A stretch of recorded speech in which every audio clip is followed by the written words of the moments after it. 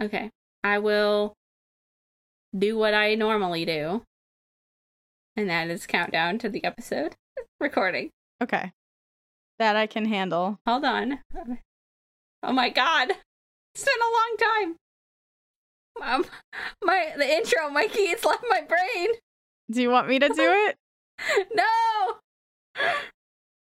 Do I say hello? Hold on. Let's ask the podcast machine. Resorting to listening to our own podcast. Wow. This is getting rough. Oh. You gonna survive? I will survive. All right.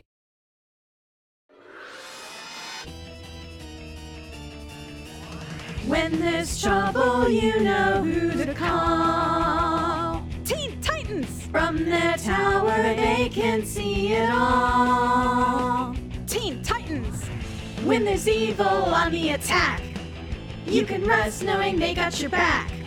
'Cause when the world needs heroes on patrol, Teen Titans Go! With their superpowers they unite. Teen Titans! Never met a villain that they liked. Teen Titans! They got the bad guys on the run. They never stop till the job gets done. 'Cause when the world is losing all control, Teen Titans Go! 1, 2, 3, 4, go! Teen Titans! Hello and welcome to The Young Ones, a podcast about teen superhero teams and why we love them. My name is Charlie and I use they, them pronouns. And I'm Mikey and I use he, him pronouns. And this is episode 25 in our continuing series of apparently convoluted numbers that Mikey can't wrap his mind around. I can wrap my mind around just fine. You were convinced that it was 24, and I tried to tell you it was 25. This is also the 5th episode in our 3rd season.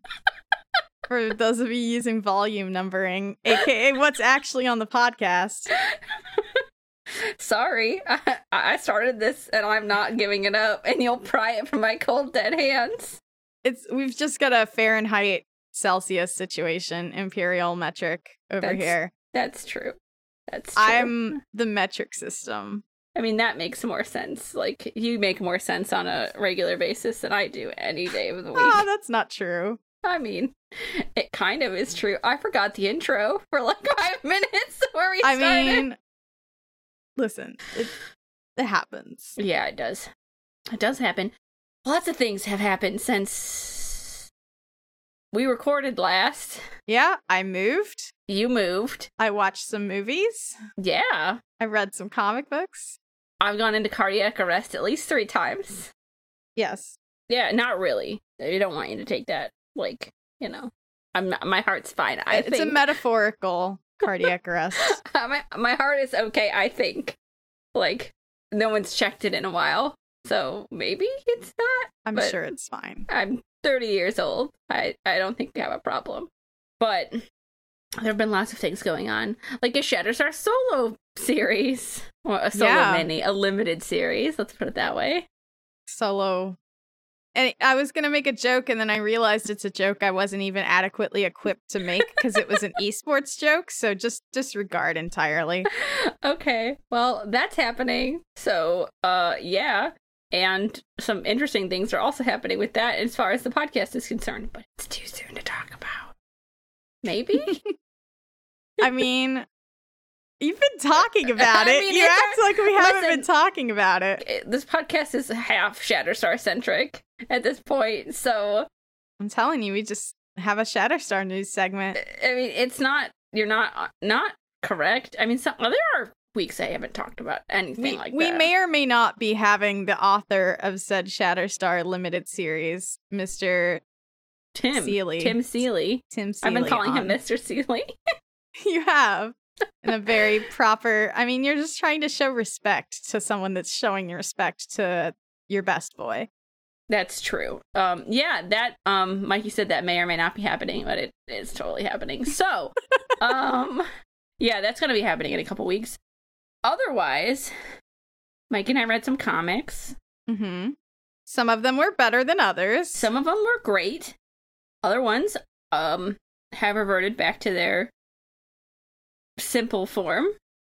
Like, we're talking like protoplasm. Yeah, we've gone all the way back. I don't even know. I don't know what I'm talking about anymore.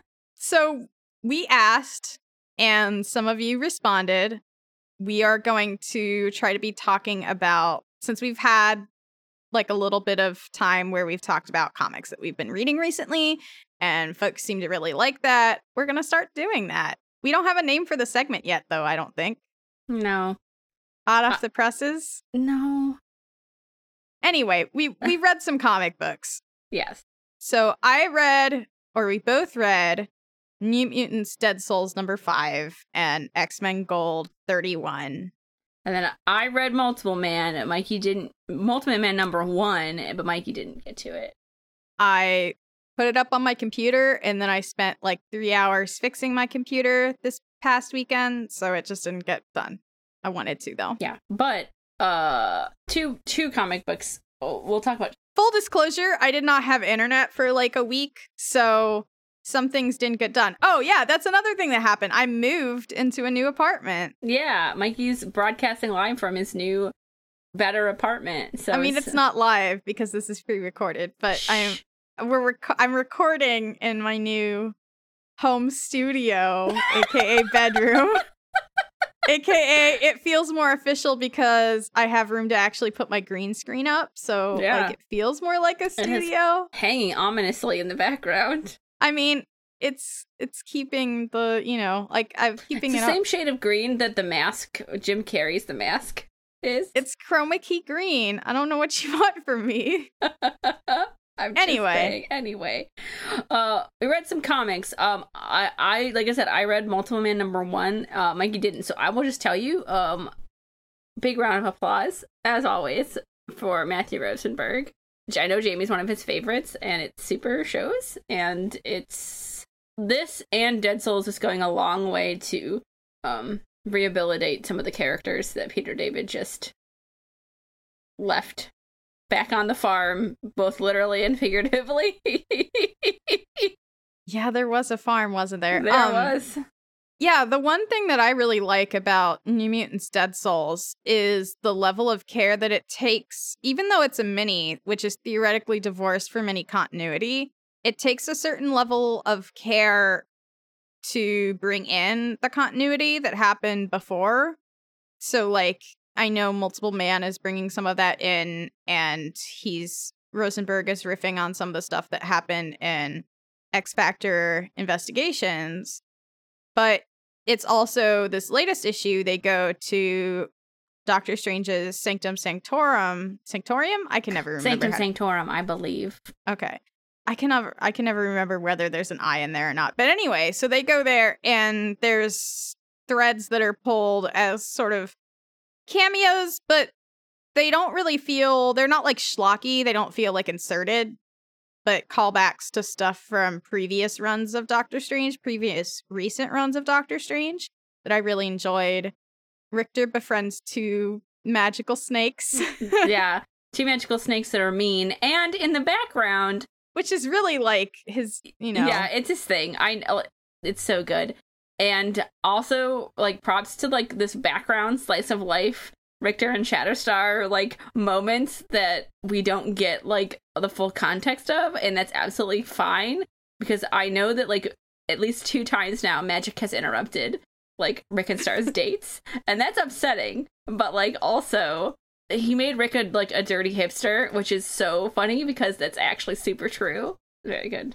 Also, Guido canon likes Carly, or essentially is canon likes Carly Rae Jepsen, which also makes Guido like a twee hipster, I guess. I don't know. I'm not sure. He has an aesthetic, and I'm into it. With his fanny pack and his Carly Rae Jepsen t-shirt. Yeah. Carly Rae Jepsen sells a dad cap that says boy problems, and I bet Guido also owns that hat. Yes, but more seriously, we did get some resolution to something that's been festering for like 5 years now, which is Rain and Guido's relationship.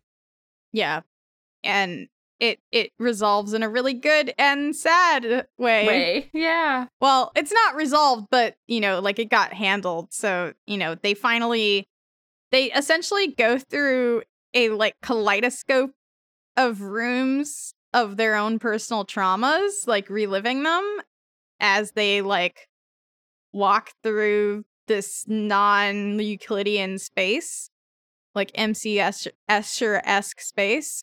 And finally, they talk to each other and both apologize and have a big old hug and are crying. And it's very sweet and nice. And then, because Ileana didn't tell anyone what was going on because she thinks somehow that she can still operate on her own despite leading a team of people, that caused her to... Like, all the team was, like, trying to solve this puzzle of this big magic that Tran, the heretofore known antagonist, is looking for. And so Rick comes back with this big stone that the snakes told him to get. And Doctor Strange isn't really Doctor Strange. He's Tran again. And it turns out that was, like, the worst possible thing, this big stone, because it puts him back in his physical form, and he hasn't had a physical form for years, so it gives him more power. And he's, like, ridiculing Ileana for not telling the team what's going on, which, to be fair, she absolutely deserves to be, like... Well, I shouldn't say deserves. She doesn't deserve to be dressed down, but, like, there are some... She's like, struggling with her own issues. Yeah, there's some extreme miscommunication problems happening here. Yeah. And we talked last episode about Ileana's leadership. So yeah, so we see all this happen, and so she banishes Tran to one of her teleportation discs, except he's like ready to get out of it, and then Guido jumps in and holds him in the disc as they're both teleported to Limbo. And of course, Rain, now realizing what Limbo means for Guido and what he's been through, and like that he's not actually evil, is incensed at Ileana. Yeah. And that's kind of like where we leave it. Yeah. And it's really good. The character development is really good. Although we still don't know what's happening with this warlock but not warlock child. It's been like the secondary story. I got no clues whatsoever. So I mean, somehow they're both related, right? Yeah, somehow they're both related. We're gonna go see Karma here in the last issue, and it is, I don't think, gonna be pretty. Yeah, she has something that she hasn't been telling them either. Yeah, that ain't gonna end well. Yeah, we're gonna have a big confrontation. So yeah, that was that. It's a really good book. It continues to be a good book. I continue to enjoy it. Yeah.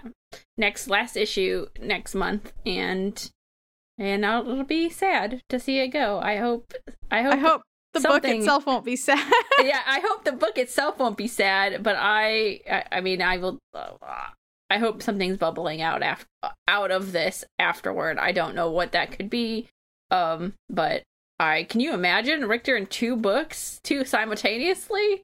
That's mind-blowing. That's what's happening, though. So I hope so, because by October, Dead Souls will be over, and I hope there's something else to replace it. The Rosenberg is writing that spins out of this, I hope. Yeah. Yeah, and then I think on the same day, 2 weeks ago, I read X-Men Gold 31. Only, and I'll qualify only, it's not something I regularly purchase and buy.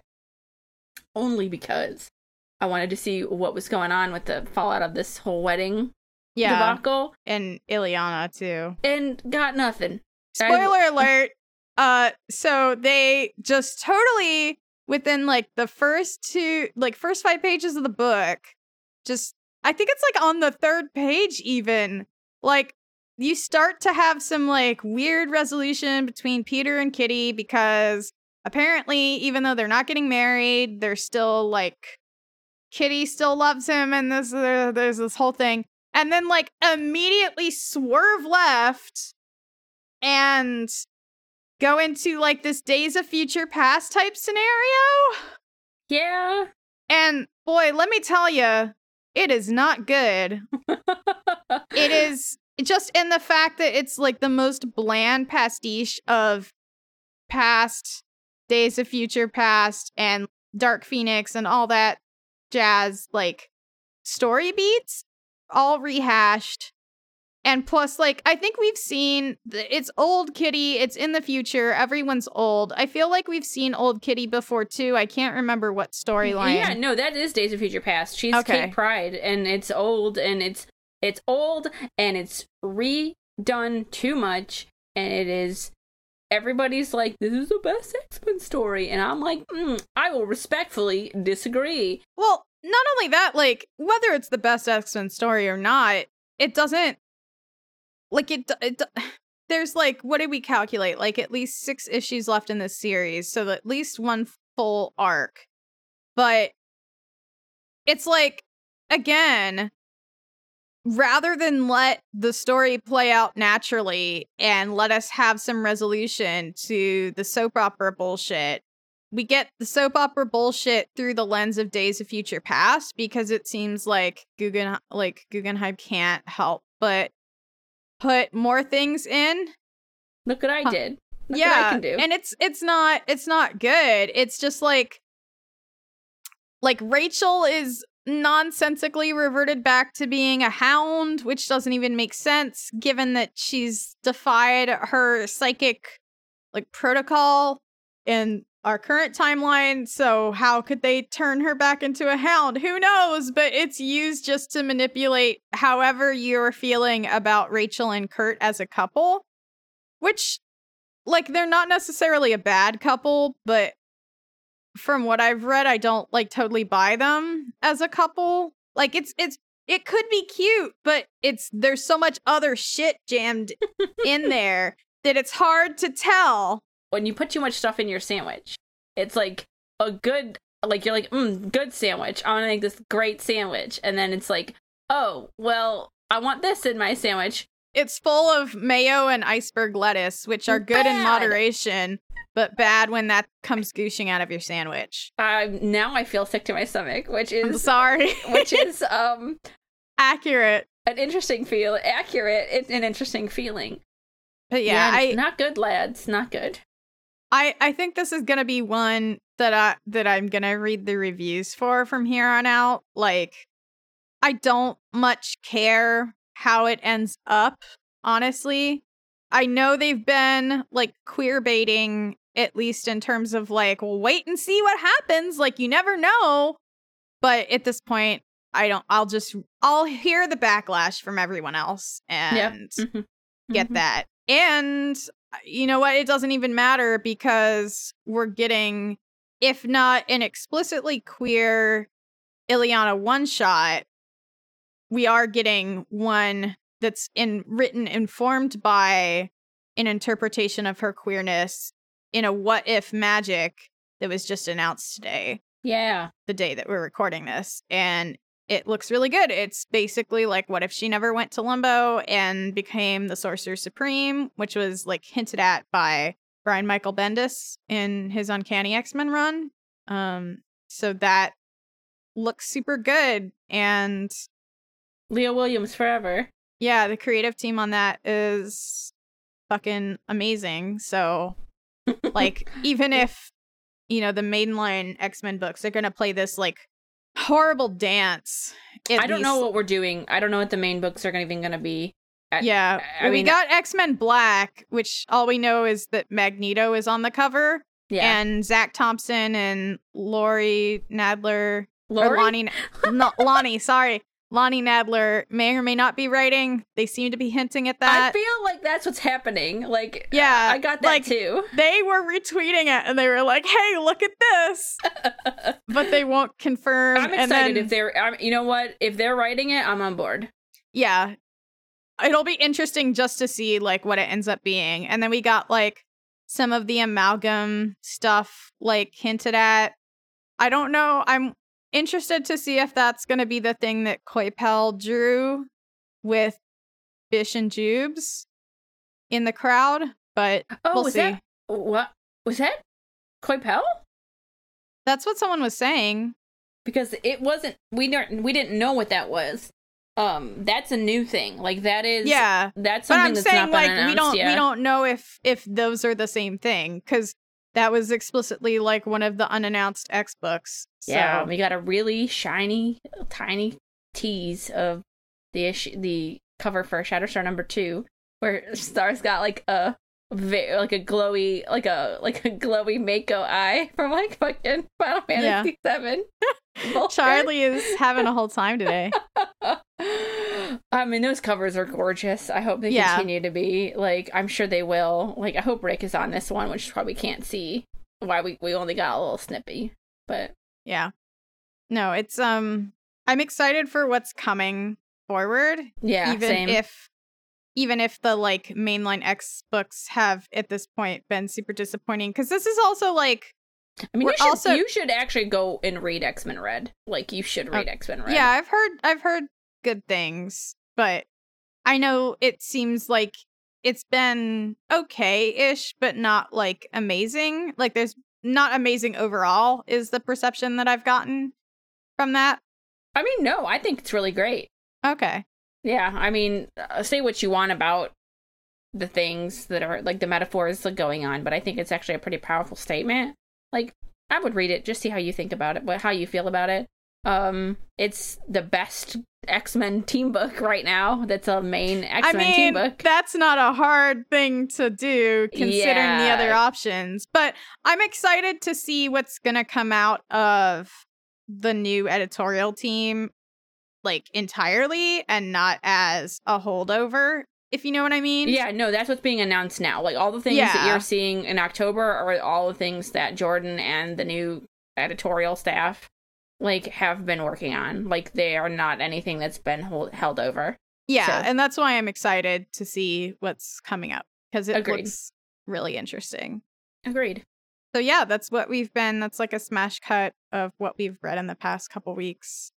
Yes, and our episode proper today, Speaking of amalgam. Oh boy, I've never felt more dragged by a television show in my entire life.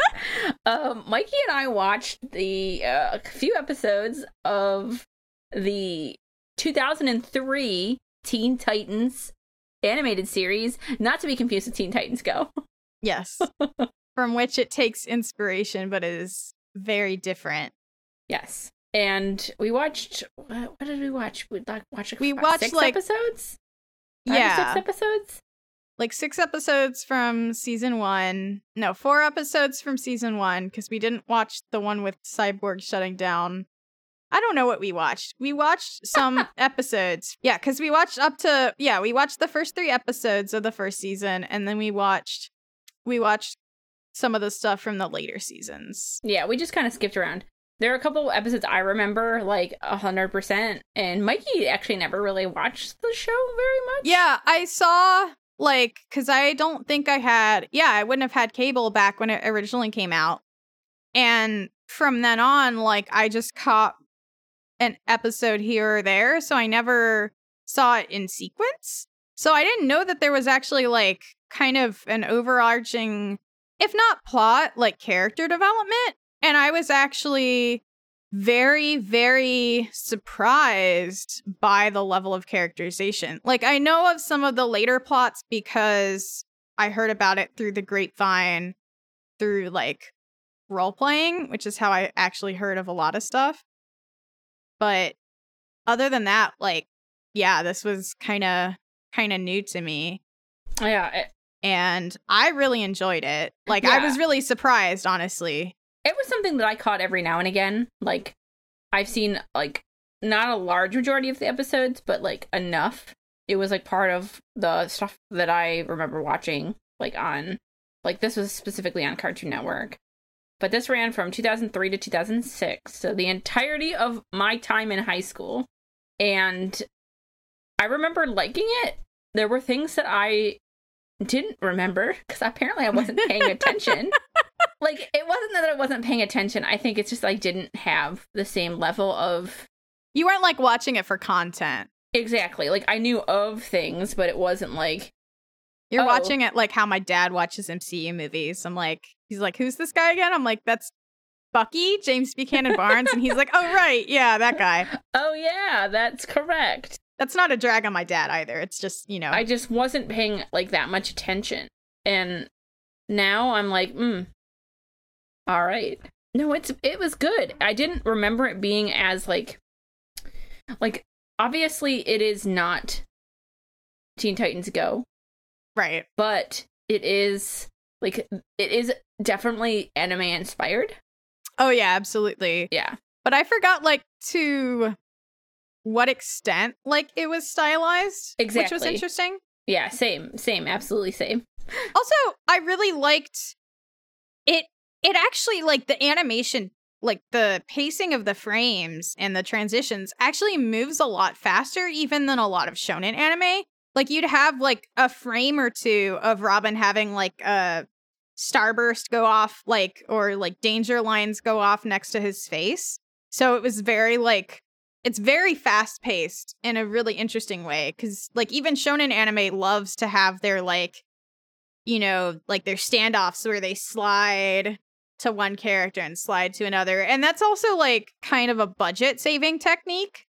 But this, like, everything's, like, bam, bam, bam. Like, the fights are very kinetic in a really interesting way. And then you get, like, all of the characters' emotions are reflected quite literally in their animation style. Like, when they get angry, it's actually, like, almost more inspired by, like, Sailor Moon.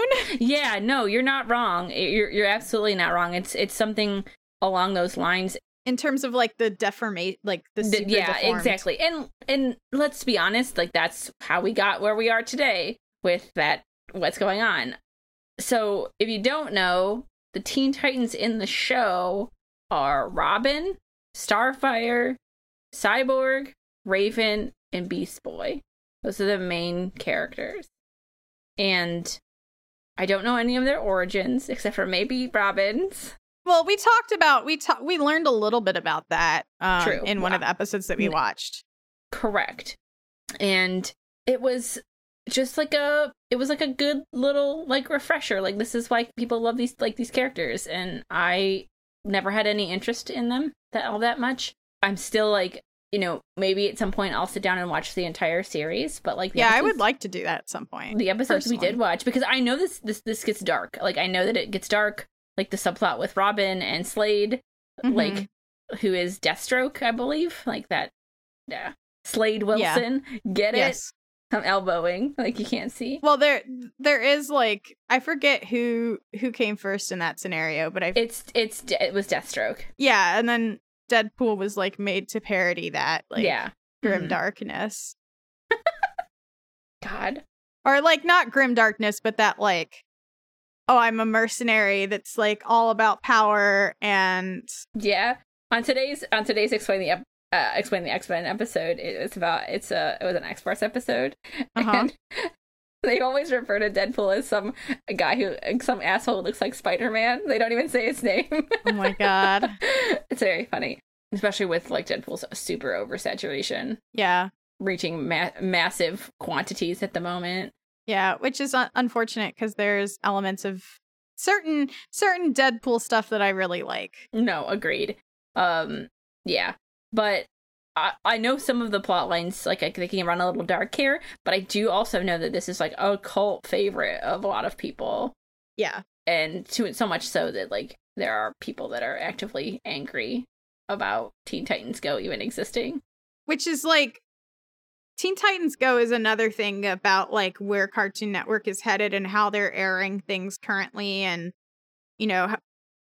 just put, like, a 5-second, I mean, not 5-second, but, like, 5-minute short in front of kids, and, like, they love it. But, kids also love unboxing videos, which are, like, devoid, like, it's actually an issue. Like, they're literally devoid of content. So, just because kids will watch something that's on a screen doesn't mean it's good television or, helpful in any way. But that's beside the point. But yeah, so the Robin in here is kind of, it's supposed to be, or it's heavily hinted at being Dick Grayson, and it's heavily hinted that this comes between him leaving Batman in if not specifically after Batman and Robin, then like in some alternate continuity, because it's supposed to be after he leaves Batman, but before he becomes Nightwing in Bloodhaven, I believe is the town. I honest to God. Terrible name for a town. Yeah, it's like Bloodhaven, like it's a U with an umlaut, if I'm not mistaken. Okay, that sounds like a great place to be. Yeah, but they're in the town of, or the city of Jump City, which is, I honest to God, I cannot keep the DC towns and cities straight. Like, the alternate geography fucks me up so bad. It's okay, we only have 2 places in the Marvel Universe. New York and Los Angeles. Okay, you and I know that's not true. Oh, also Latveria. Also the Savage Lands. Also Asteroid M. Also the Sword Base, like satellite. Also like Britain, vaguely. Also Moore Island. Anyway, there's much more than that.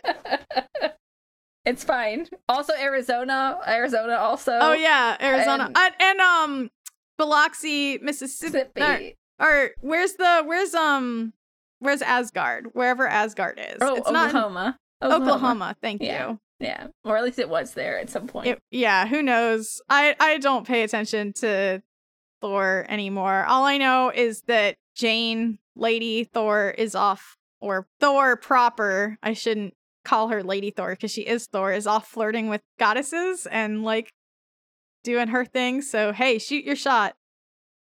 Anyway, in the realm of Teen Titans, so that's what's going on here. So it's like Robin is in kind of this space between being Robin with Batman and, you know, growing up. So he's kind of standoffish, but like, yeah.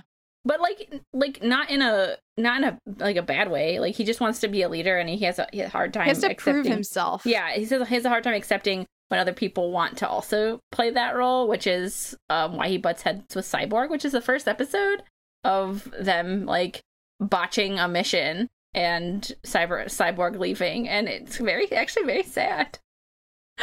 Yeah. It's a really random pilot episode, actually. You want to know what it reminded me a little bit of, like, Nate and Eli? A little bit, yeah.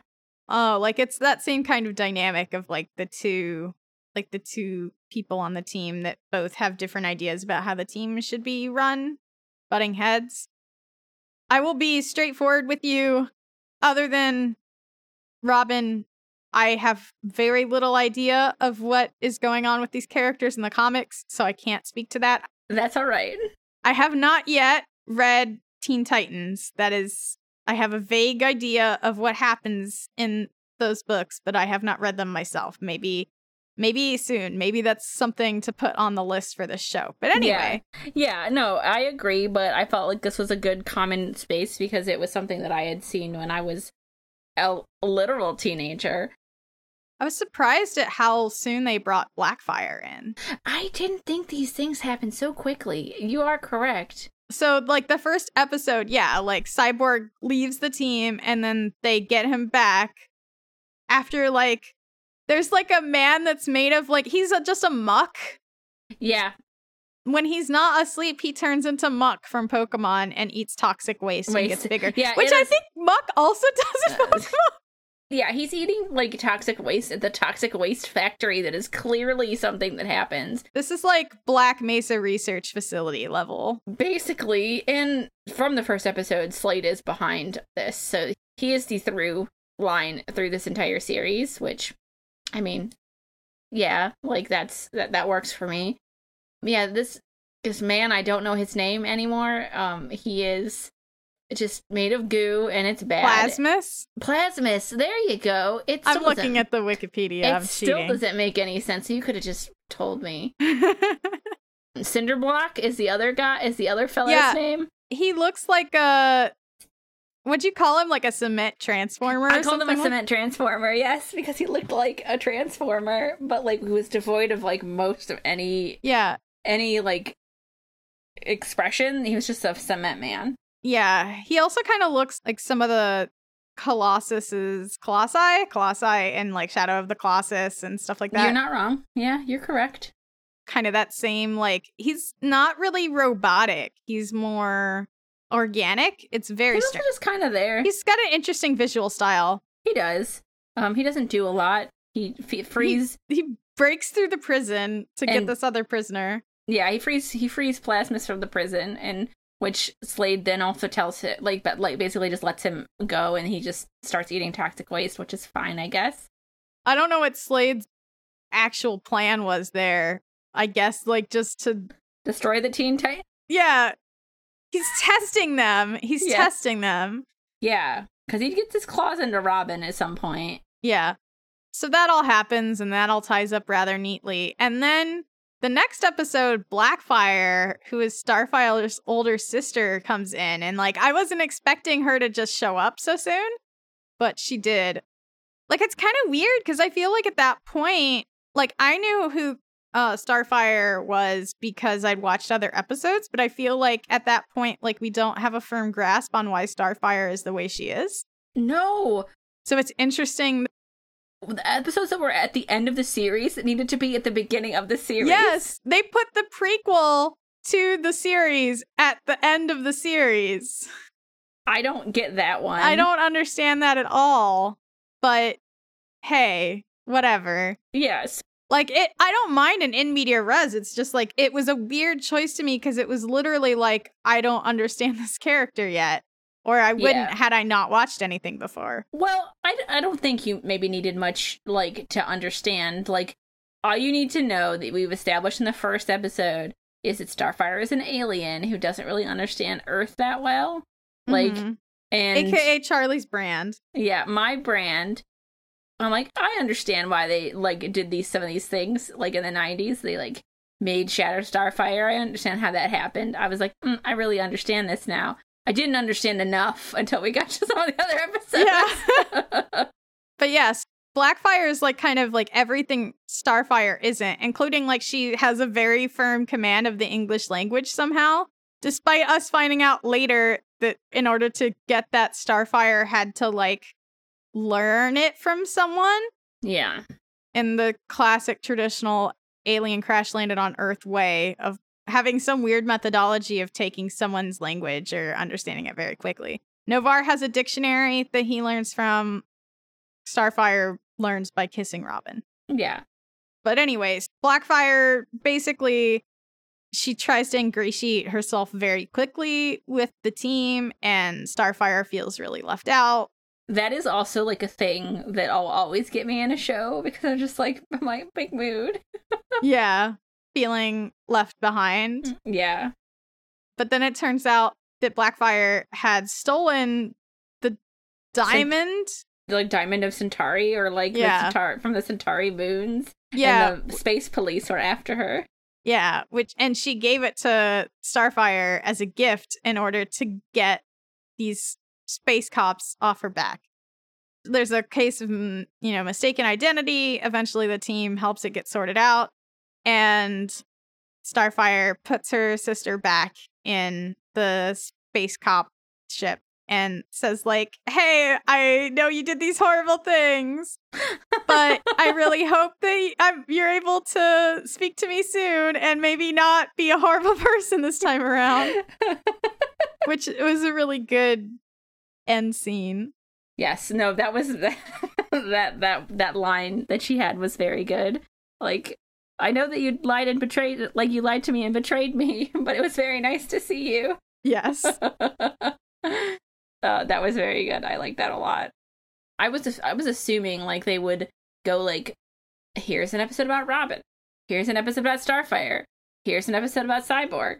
Yeah, like, give them each an episode. We just kind of got, like, a mishmash of episodes. Like, but I feel like everybody gets well balanced. Like, we haven't talked about, like, Beast Boy or Raven. Yeah.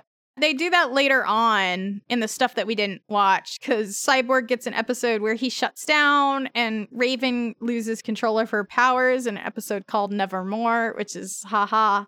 And there's a portal that goes into Raven's mind. That seems bad. And we got a little taste of, like, the Hive Academy, which is also a big thing in the later seasons. Yeah, they're like child mercenaries.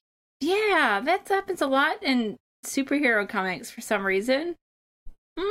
But see, this specific way that they did it here was really interesting because they're a mercenary group, but they are graduates of this academy. So it's like a preparatory school that then their final exam is to be hired by a supervillain. Okay, Mikey, you know what you're saying right now? It's just like reverse anti-Bizarro Boku no Hero Academy, right? I know, but it's really interesting to have it be on the villain side, is what I'm saying. Yeah, no, that's true. And I think like they're like it's like basically sell to the highest bidder, so it's not necessarily villains, but like also could be heroes. Like, hey, here's the price. We'll do what you want us to do, whatever that is. I mean, the only heroes that really get paid for what they do are the heroes for hire. That's true. And sometimes they don't even get paid. Right, exactly. As Luke Cage would want to remind you. Yeah, so that happens, and, you know, again, Slade was, like, they don't defeat the Teen Titans, but Slade was just testing them. They get close. They do get very close. Like, weird Jinx and a boy who looks like Sabretooth but isn't Sabretooth.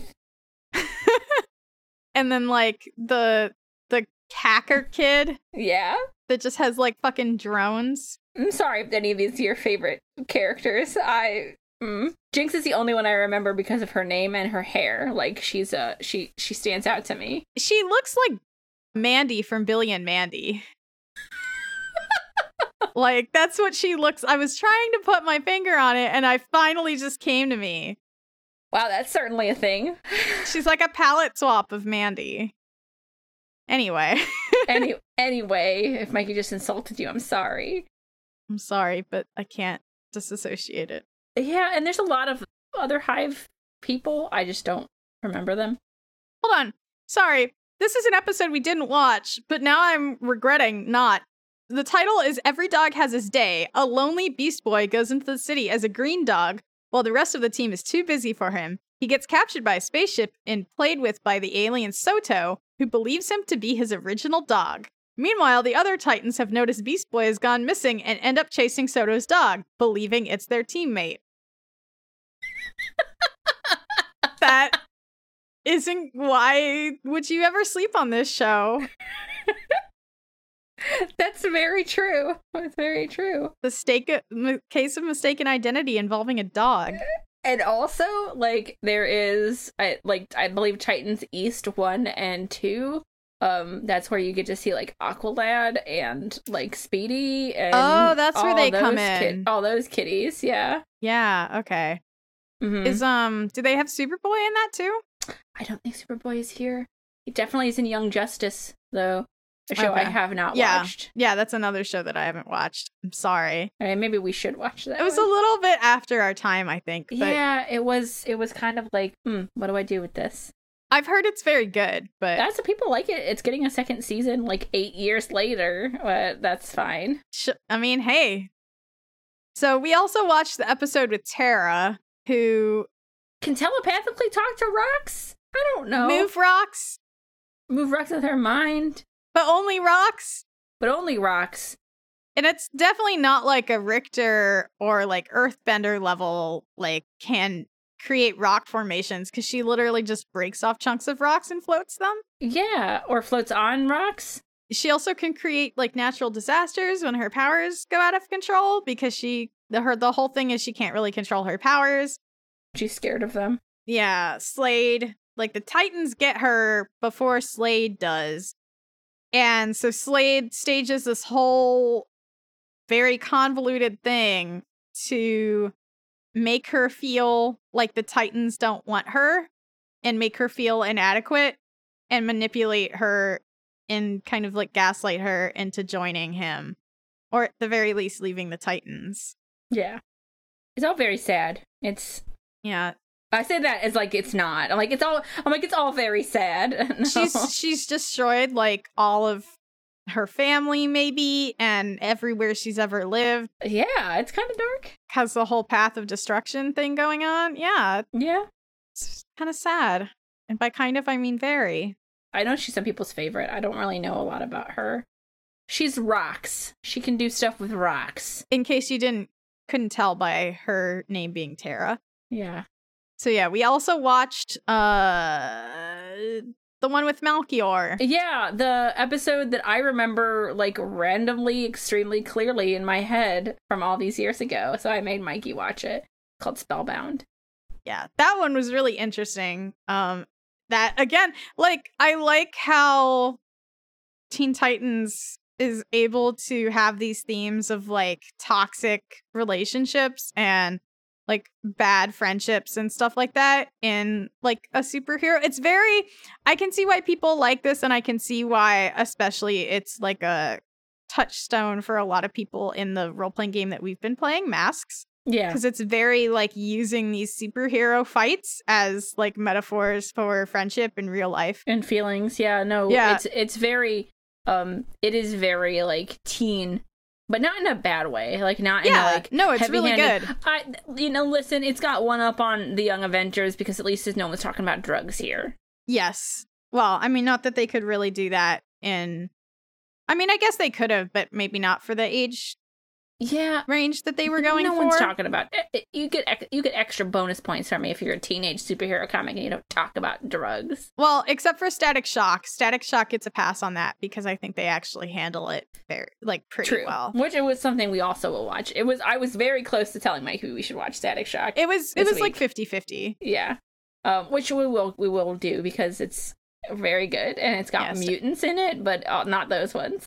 Well, mutates, as Marvel would term them. True. They don't have the X gene, so they would technically mutates, yes. Mm-hmm.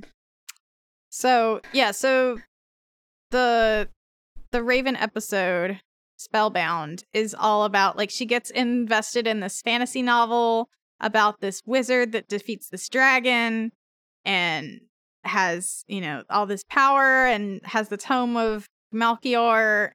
So she keeps reading and is separated from her friends because they just won't give her space. Like, they don't understand that, like, she needs to, like, she can have fun in her own way. And they keep trying to go over her boundaries. Yeah, she needs to decompress. And she also feels like everybody else just, like, they don't want to interact with her. And they only want her, like, oh, it's time to go on a mission.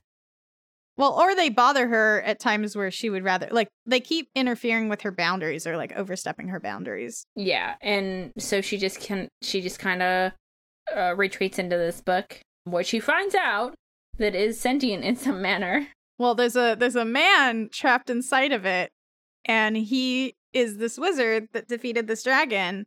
But as a result, it's not quite clear. A curse. Due to the curse after killing the dragon, he's trapped in the book. Yes, that. Until he can find someone that can free him. So he begins teaching her all of this magic to help him get out of the book. And so she is like, she doesn't come out of her room for like 2 weeks or something. Mm-hmm. During which time Beast Boy is snooping on her by being a literal fly on the wall, which we don't see until afterwards. So I kind of like that narrative device. Yeah. And she's not really mad at him either, because I think everybody's trying to be supportive. Like, once they learn that she's doing something, like, and they, like, want to help, they're like, oh, who's, I'm excited to see your friend. Like, yeah, they're not mean about it, which is also really good. Yeah, but she takes it in the wrong way, because what this guy is trying to do is separate her from her friends, which, if you ever get someone that's doing that, they're bad news. Like, anyone that tells you, even as an adult, like, if someone tries to separate you from your friends, that's no bueno. Yeah. Because it's isolating. And using isolating language, like, you're the only one, and you're special, and... Yeah, and I'm the only one that finds you beautiful and truly values who you are. And it's, like, heavily coded, like, abusive language. Yeah, no, absolutely. Yeah. Eventually, it turns out, when they go into battle, Raven tries to use some of her new spells that she's learned. Also, for some reason that's not really ever explained, but I'm assuming it has to just do with the fact that who she is, or who she's acting as, like, is changing. Her uniform changes from black to all white. And everyone's kind of like, oh, that's weird. But she uses some of this magic in a battle and can't control it and realizes it's black magic, which the one thing, and we did not watch the episodes, but I did look it up. The one thing is she is half demon. So that's actually like really bad for her. They're not great. It's, locked into that like bad side, which is like where she gets her powers from. But, I guess she's like committed to using magic for good and not ill. I mean, commendable. Yes. Took the words literally right out of my mouth. So eventually she realizes after it's almost too late and this guy like starts using the spells and her magic to get out of the book that he was actually the evil dragon. He switched that narrative up in the book. Yeah. And a giant dragon cross out of the book. Yes. Also, it's very, very visually reminiscent of Maleficent. Yeah. The dragon, he's very reminiscent. And then like in the scenes that they have like set in the what we thought originally was a fantasy novel, like the backgrounds are all green and it looks like the Prince Philip fight from Sleeping Beauty, which is really good. And so yeah, eventually he is defeated and Raven realizes that her friends were looking out for her all along. It's very cute. Yes. It's good. It's also very good, like, message. Yes. Like, the more that I think about it. And then the last thing we watched was the prequel episode. Yeah, you wanna talk about this one, Charlie? Listen. This is like... Listen. So I was like, we should probably watch the prequel episode so we can talk about it. And that's like, fine. That sounds good. And we start on like an alien ship with like these lizard people who are like warriors who are guarding a door that is being like just wailed on from the other side. And like there's grunting and like obviously a clearly angry individual behind it. And like they're basically like, it's gonna hold, it'll hold them. And the other one's like, well, God help us if it doesn't. And it breaks down, and it's Starfire, but she's got some extremely reminiscent headgear on, and she is pissed the fuck off, and it's like yelling in an alien language, and just like being extremely destructive, and I'm like, I literally, like I said before, I've never been more called out in my life. And it doesn't help that, like, everyone just calls her Star. Like, so it's a trip. And I was like, no wonder. And then she crash lands on Earth. Like, yeah, she crash lands on Earth and just, like, starts wrecking the place. Like, it just starts wrecking the city. Like, and she's, like, screaming in her alien language and just being extremely destructive. And that's when Robin finds her. She's got, like, shackles on that keep her from using her, like, full powers. And, yeah, it's the whole time. And I'm like, what happened was I read the very beginning of the plot summary, and I'm like, oh god, we gotta watch this one. Because I guess we didn't really talk about it. So Starfire's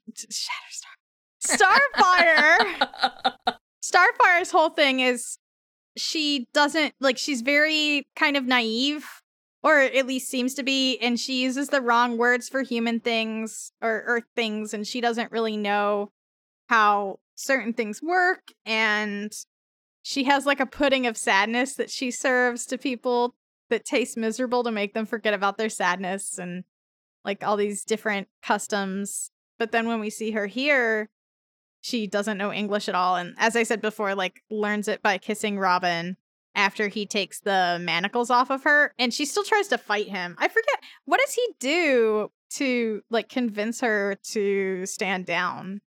You remember? They all like just say that they like want to be her friend. Oh no, what it is Robin walks up to her because like they've only been trying to fight her, and he walks up to her with his hands up and then gets like a lockpick, which we thought was a dental tool originally. It looked like a dental tool. Like, let's be straight up. Yeah, but it was a lockpick, and he undoes her cuffs, and then like she kisses him and like kind of flies away and is like, leave me alone. Yeah. But at that very moment, and that's when we get like Cyborg and Raven and Beast Boy just all happen to be in this like city, and they kind of like all meet up. Yeah. Cyborg was like trying to remain incognito with like a hoodie over all his cyborg parts. And Beast Boy has his old uniform on. Yeah, he's like part of some corps that is not really ever explained. The Doom Patrol. It's like a DC thing. I don't know what that is. Oh, yeah, I know what that is. I didn't catch it during the episode. So, as soon as Starfire gets ready to leave, there's like a giant hologram from this lizard man, and he's like, give us the girl to wash away the debt. Basically. No, he's like, we're looking for this alien, everyone will submit, and it gave me like huge Mojo vibes also. Which is, just even funnier.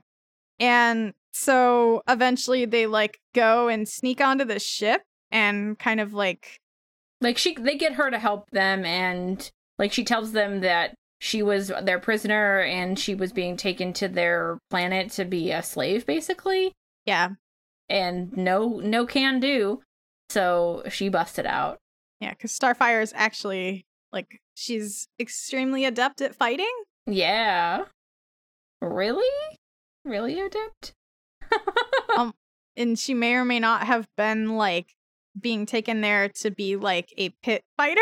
Yeah, it's very unclear. But what is clear is they knew what they were doing back in the 90s. I'll tell you that much.